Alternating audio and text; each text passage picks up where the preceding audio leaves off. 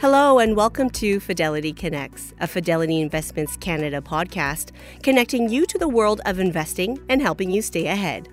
Global equity markets continue to struggle and protests in China continue to surge, raising many concerns about energy demand and growth in the world's second largest economy. Director of Quantitative Market Strategy Denise Chisholm is back on the program to share her insights and perspectives on the global markets. With concerns swirling around energy right now, Denise lists top sectors in the global markets.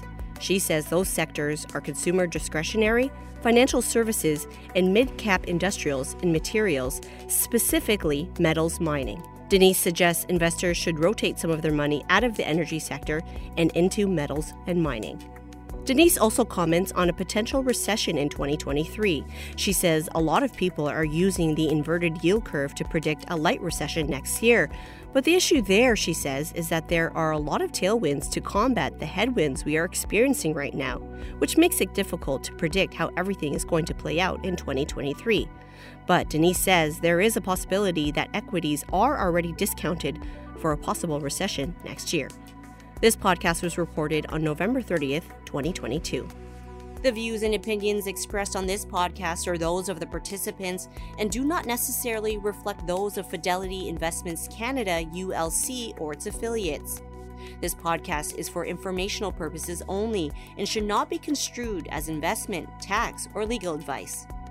It is not an offer to sell or buy or endorsement, recommendation, or sponsorship of any entity or security cited. Read a fund's prospectus before investing. Funds are not guaranteed. Their values change frequently, and past performance may not be repeated. Fees, expenses, and commissions are all associated with fund investments.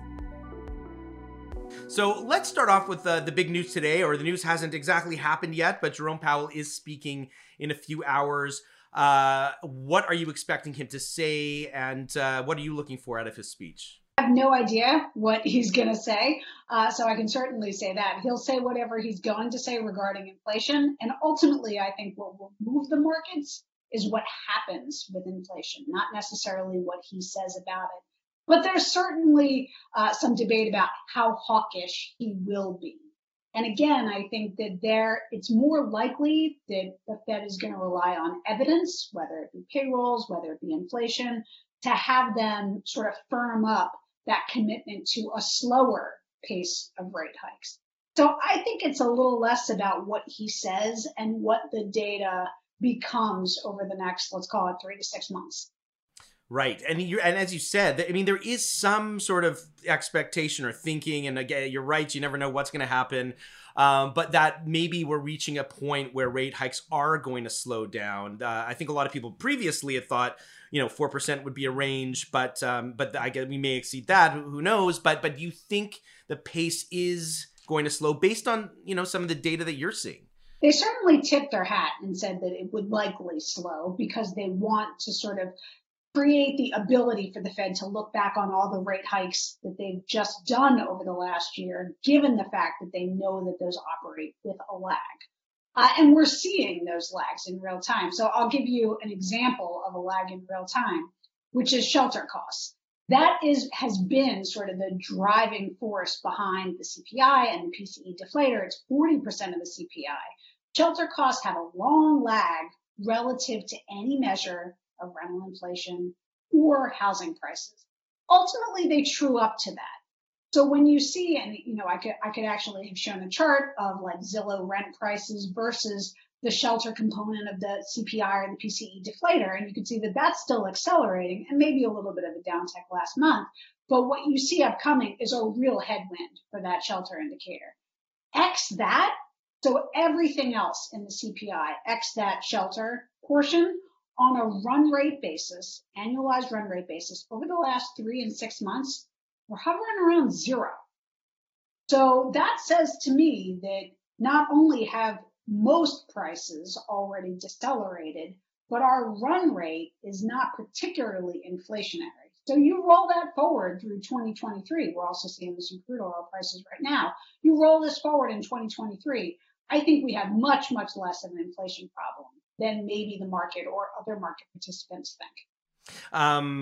I mean, what would that do for the markets? If it feels like people are really paying attention to that inflation number very carefully, and when you see things a little improve a little bit, the markets seem to do a little bit better. So if we start seeing this come down, what does that mean, do you think, for stocks in 2023? Yeah, in some ways, there's no univariate correlation with inflation in the markets except at extremes, right? So if you want to sort of step back and say when inflation is high and it decelerated to even just not high, which I think we're in the process of doing, you go from a situation where equities have 50-50 odds and like 0% returns, we're down 30, so we were much worse than that, to a situation where equities have 90% odds of going up and double-digit returns, so 16 to 20% on average. So this has definitely been a bullish setup for the market. I think that if you're looking for one true driver as to why that is the case, it's in real incomes for the U.S. consumer.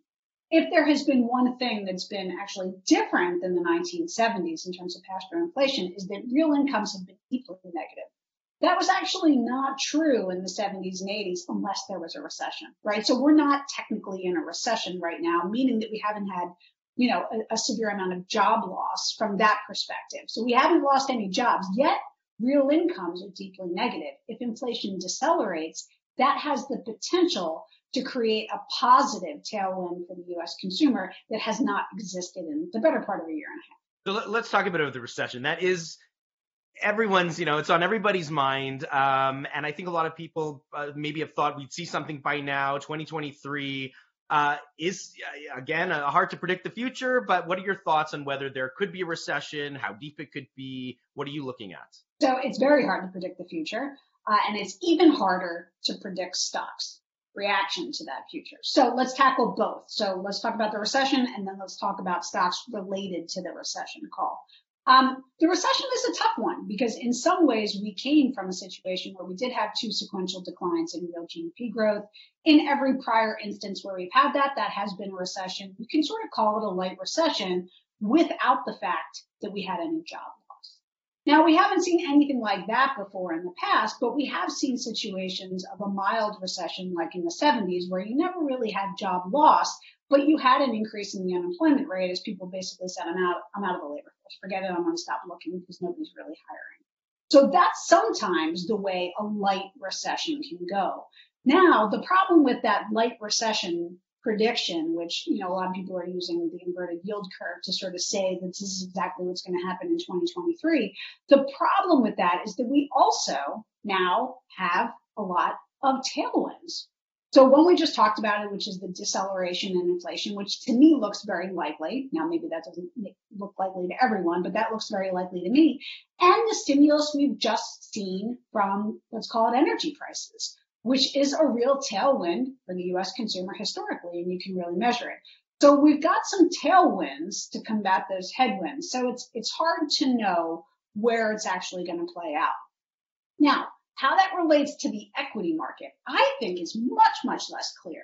So I think people are relying on the fact that if you are approaching a recession in 2023, then let's look through history and say, well, stocks have never bottomed before a recession hit. They bottom sort of like, let's call it 25 to 50%, sometimes 75% of the way through a recession. So we're not there yet, so we can't have the low. But the problem with that is that I see it very differently in the data as well, in the sense that during any prior recessions, up until that point where you experienced a recession, stocks were only down 2%. We're down 30%. So now you have this setup as to which historical fact would you like to rely more on. And when you have a sort of slim majority and you can only swing the bat once every, call it 5 to 10 years from a business cycle perspective, I prefer not to bet on something like that. So what I lean on is the fact that have equities discounted that, right? So it seems crazy to say, can you discount a recession that hasn't happened yet? But a lot of the indicators that I'm looking at say exactly that, right? Equity correlations are high, valuation spreads are wide, leading indicators are contractionary, especially when it relates to the globe. You say, well, the globe is in a recession, even though that the U.S. isn't, and we haven't had severe job losses. You start to put together this mosaic of globally it looks pretty bad. Stocks are flagging a lot of these panicky indicators, and that usually creates an opportunity. I'd rather lean on that than I would saying the economy is more likely to get worse and we can't bottom without, a recessionary bottom. not so sure about that when you look through history. So the bottom line is we may have a recession in 2023. But unless it's a very, very severe recession, I think that you're starting to increase the odds that stocks have already discounted. So we may have a recession, but we may not, is I guess the other side of that coin, which not a lot of people are talking about. Yeah, no, that's definitely true. I'll go with the may not because, again, it sort of depends on how you define recessions. I mean, ultimately, it's the NBER's job to say, do we have a sustained and substantial job loss to sort of declare an NBER recession? Don't know. Maybe they rely more on the unemployment rate than it is sort of job loss. Because, again, in 70, 80, and 90 in the U.S., on a year-on-year basis, non-farm payrolls never contracted. Neither did real consumption spending. So what you get is an increase in the unemployment rate. So you might get that. That's definitely possible. How deep it will hurt real GDP growth or consumer spending is, I think, a little less clear. So, again, it could be one of those things where, did we see a mild recession this year? Maybe. Do we see another mild recession next year? Maybe. But again, how does it translate back to equities? Less clear to me that it's a very causal driver, and more that I'd like to rely on the discounting mechanism framework that I think has been more predictive. You mentioned sort of briefly, but I'd like to kind of explore it a little bit more. Oil prices, they've come down. They were up quite a bit. Earlier in the year, they've come down a bit. What does the decline in oil prices tell you about the potential for a recovery or a recession? How does that metric, I guess, factor into your thinking? Yeah, it's funny. There are very few univariate, I'm going to call it a macro factor, that really impacts recessionary predictions. And I think, I've certainly said on this webcast that if there's one worrying factor about a causal predictor of recessions, it is crude prices. And we saw that last year, $120 a barrel. We certainly saw the spike. We saw the drawdown in real incomes for the U.S. consumer. It acts like a tax. It certainly acts like a headwind. Was it high enough to create a trigger for a recession? No, because it was still only 5% of consumer spending, which is much less than it was in the 1970s and much less of an impact on GDP. So in some ways, energy created the drag on the economy that we've seen here. Fast forward to today. Are we in that position currently? No, we are not. And what has happened over the last 5 months is that crude oil has gone down by about 20%. I don't know exactly where we are today, but about 20% on a month-end basis, even more on a daily basis from that 120 peak. So what can we can look at history. We know certainly that it is a stimulus, right, for the U.S. consumer, about how it can be a headwind.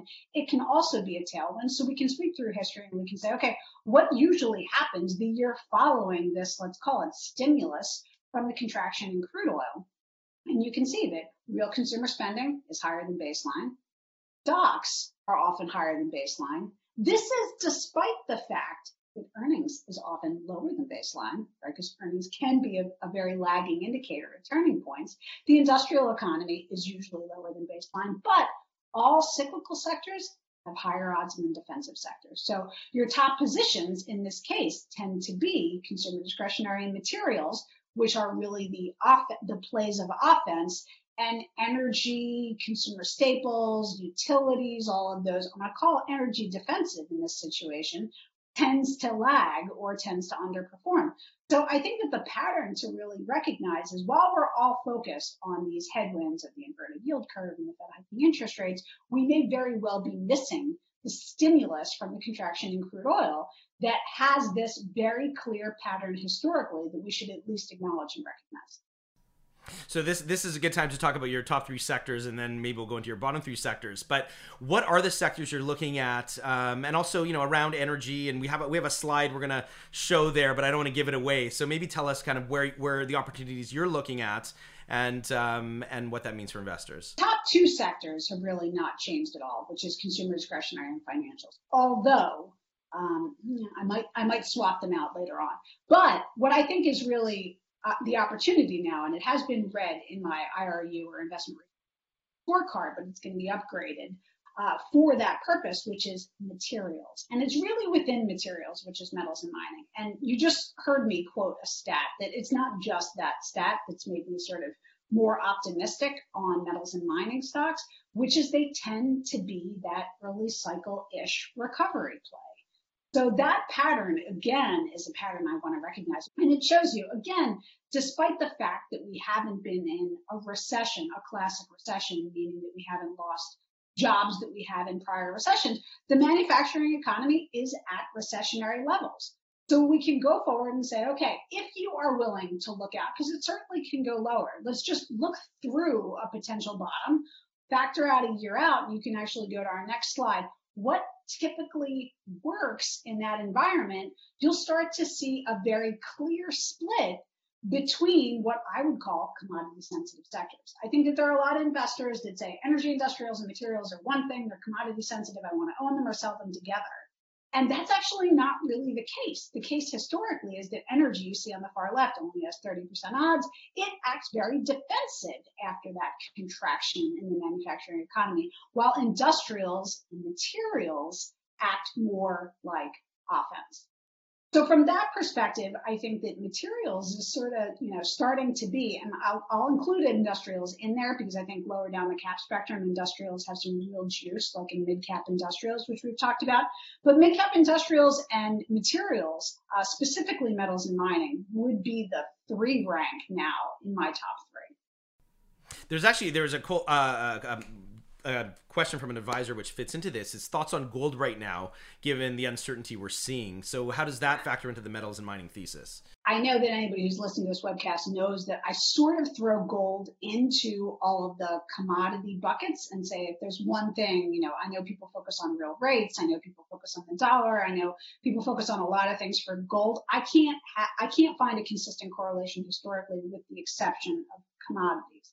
Now, that said, I think that this deviation is actually quite bullish for gold because it's more metals and mining, right? That's the big corollary relative to energy. So yes, crude oil and gold and copper, and they're all commodities together, but you also see this real split. And what you're seeing is gold companies act much, much more like metals and mining, right? You have the same relative valuation that you actually have in energy. And I think I put this up on my charts of the week. We don't have it here, but go and look at my LinkedIn feed on charts of the week. You'll see that, that metals and mining stocks, like energy stocks, have really never been cheaper on free cash flow, on price to book, on price to earnings, like literally whatever way you want to measure it. So you go, okay, but that's the problem is the margins are going to come down, right? They're so cheap because we're at peak margins to these. I get it. So you can say that given these bottom decile levels, if we knew that margins will come down, will the stock still outperform? And the answer is actually, it is not yes in energy stocks. Energy stocks do not look through margin or earnings decline. Metals and mining and gold stocks do have this historical pattern of actually outperforming despite the fact that fundamentals get worse. And the reason why that happens is because from these levels, you can expand multiples, right? So gold is in the same situation as metals and mining, and I throw in copper. They all look very similar from a data perspective. And I think that that is a really good setup, despite what you think about the dollar and real interest rates and other things for gold. So I think that there is a much more positive risk reward now for gold than there was in the last. I mean, you're comparing sort of energy to the mining sector. Are you suggesting that potentially investors could rotate some of that money out of the energy sector and into metals and mining? Is that, a potential strategy there? I would. I hope that rotation in some ways has already started. So I did downgrade, energy to, a neutral at best. And I think it's looking more like a negative risk reward to me. The negatives keep piling up. So when I look at, I get the fact that supply and demand is in balance and maybe it's actually going to be, a slight deficit.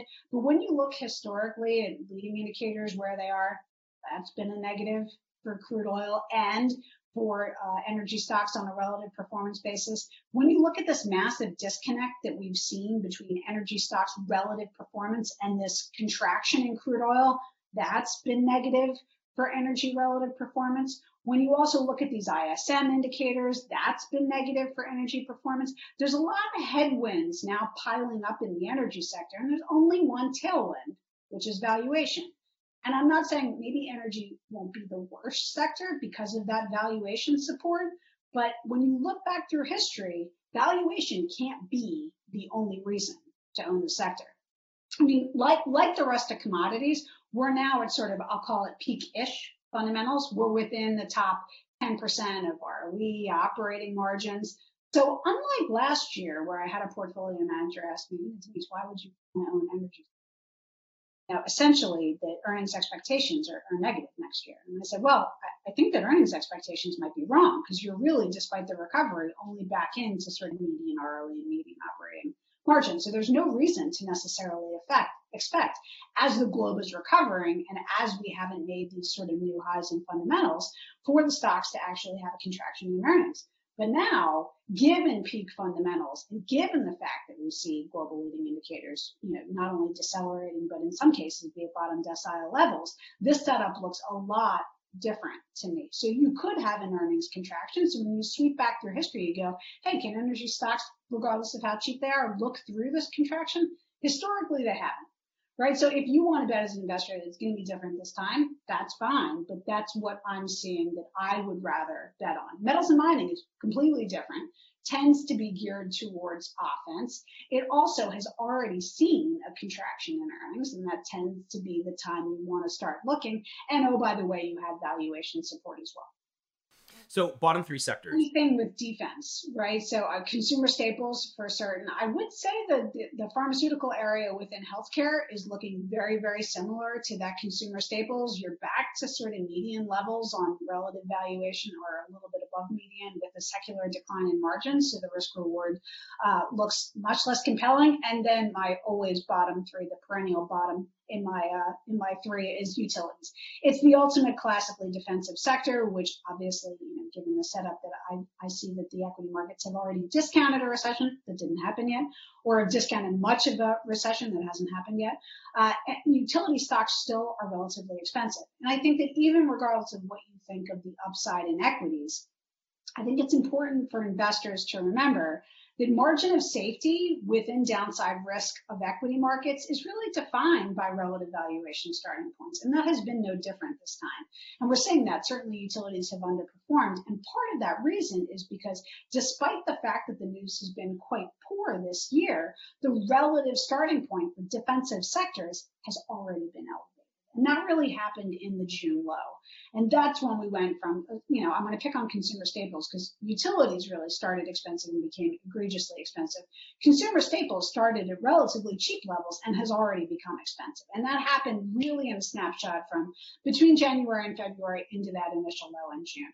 So again, your margin of safety with this relative valuation changes. It changed dramatically in June towards beta being cheap, cyclicals being cheap, as opposed to defense being cheap, right? So that shift is something you have to respect, almost regardless of what you think about as the risk reward for the overall market. So I think that defensive sectors might not be as defensive as you think, even in a downside market.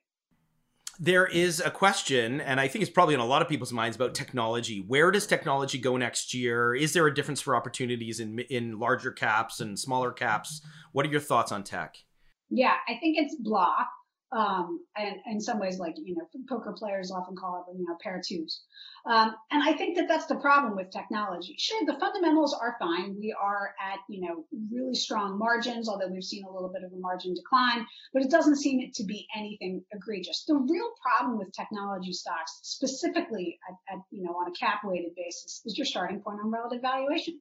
So this is different than anything over the past 10 years. Remember, when technology really started to be defined leadership over the better part of the last decade, you had the double tailwinds of a really strong margin expansion coming out of the recession, which was the great financial crisis, and bottom quartile relative valuations. So fast forward to today, you've fallen out of the top quartile, but you're close, right? So you're at the low 70th percentile. So you're still certainly, in that expensive range, not where we started 10 years ago. And margins have really essentially never been higher.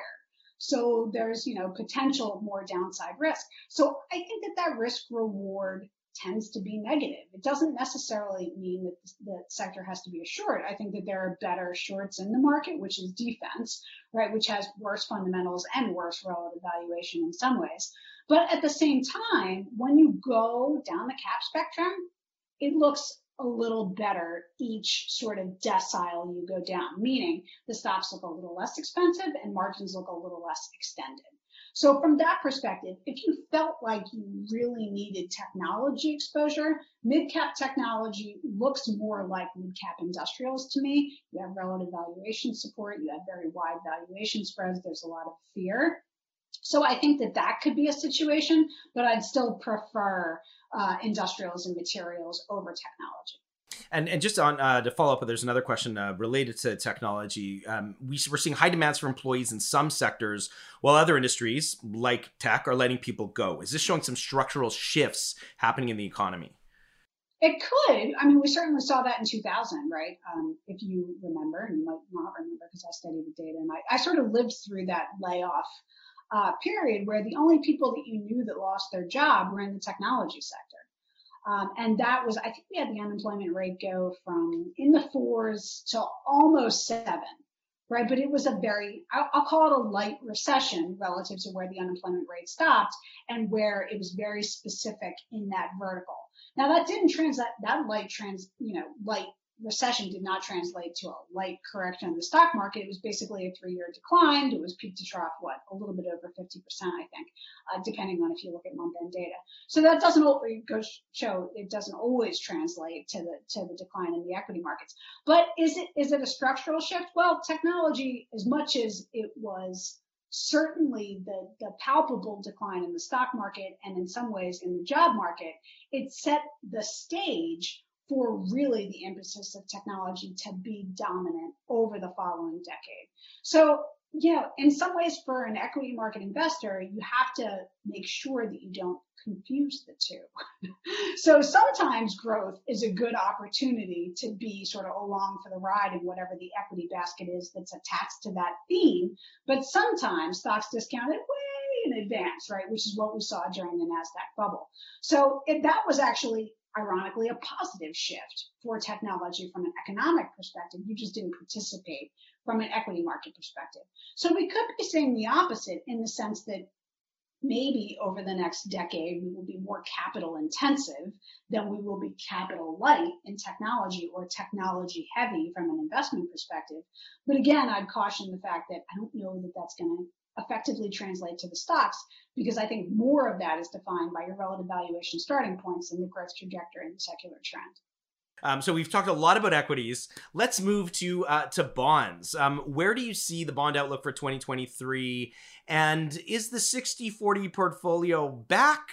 Are we going to see more of that? I think it could be. And I think that we've seen some of that over the last 3 months. And again, focusing on the data is dramatically different in the bond market now than it was at the start of the year. I mean, I'll throw off, at least sort of 3 data points. The run rate of inflation, which, from a CPI perspective is, let's call it between 3 and 5. A pinpoint is 4. That's your average annualized run rate over the last 3 months. That includes that shelter cost, right? So it is slowing. It's slowing from 4. Well, that's around where your 2-year treasury yield is. So when you look at that parity, right, which is not where we started the year, right, but which is where they're ending the year, well, that tilts your favor in terms of bonds, even relative to stocks. And then another point, which is the average dividend yield in, let's call it your most yieldy, stable sector of utilities. Well, now the 2-year treasury yield is yielding more than the average utility yield for the first time since 2007. And we're in the top quartile of the range since 1990. So that, again, shifts your odds of bonds total returns even being better than stocks. And that happens more often than you would think, when they can be both up together, again, from a total return perspective, not necessarily from a price perspective, but from a total return perspective, they can be both up together, and bonds beat stocks 20% of the time. So those 2 things sort of point you into this massive data change and being positive for bonds. And then I'll throw out a third, which is real rates on at least inflation expectations are now above 2 or around 2, and in the top quartile of their range, which again shifts your odds. So I think that the data has changed dramatically. And I think that that's a really positive setup for the fixed income market on a go-forward basis. And I think it increases the likelihood that what you could see in 2023, again, despite the fact that we still have recession risk, would be both stocks and bonds up by double digits, which is fairly rare, but that's what the data is looking like. This is pretty different from just a few months ago when everyone was saying, we're losing money in both. So is this, sounds like a good time to maybe be an investor then, if you have both of these asset classes looking positive? Well, that's what I always say is, I'm an equity market investor, but I think that any investor has to be really comfortable in uncomfortable times. And that's certainly what you need to be willing to do. And it's certainly an uncomfortable time, and that usually breeds opportunity. And those are certainly the opportunities that I'm seeing in the data. Great. We have 1 minute left. Any last words of wisdom for our audience today? No, I think that, as it relates to equities and fixed income, stick to whatever plan you have laid out, right? The worst thing that you can do in some ways is to, pivot at the wrong time. I've seen, the saying is, I forget who actually was the quote, but the only person who gets hurt on the roller coaster is the jumpers. So in some ways, think about why you owned equities and why you own bonds, and those reasons likely still apply. And I will say, as it relates to equities, it's the only asset class that actually compounds up 8% average returns over time, over years and years and years. And I think that that's important to recognize. That's why you own equities. And in some ways, the only way you achieve those 8% returns is riding through the down 15 to 20% markets. Great. I will leave it there. Looking forward to chatting again. I'm sure you'll have a lot more to say after Jerome Powell's speech today, so I'm sure the next chat will be great. Thank you again for joining us, and we'll see you next time. Thanks for listening to the Fidelity Connects podcast. If you haven't done so already, please subscribe to Fidelity Connects on your podcast platform of choice. And if you like what you're hearing, leave a review or a 5-star rating. Fidelity mutual funds and ETFs are available by working with a financial advisor or through an online brokerage account. Visit fidelity.ca/howtobuy for more information. While visiting fidelity.ca, you can also find information on future live webcasts. And don't forget to follow Fidelity Canada on Twitter and LinkedIn. Thanks again. See you next time.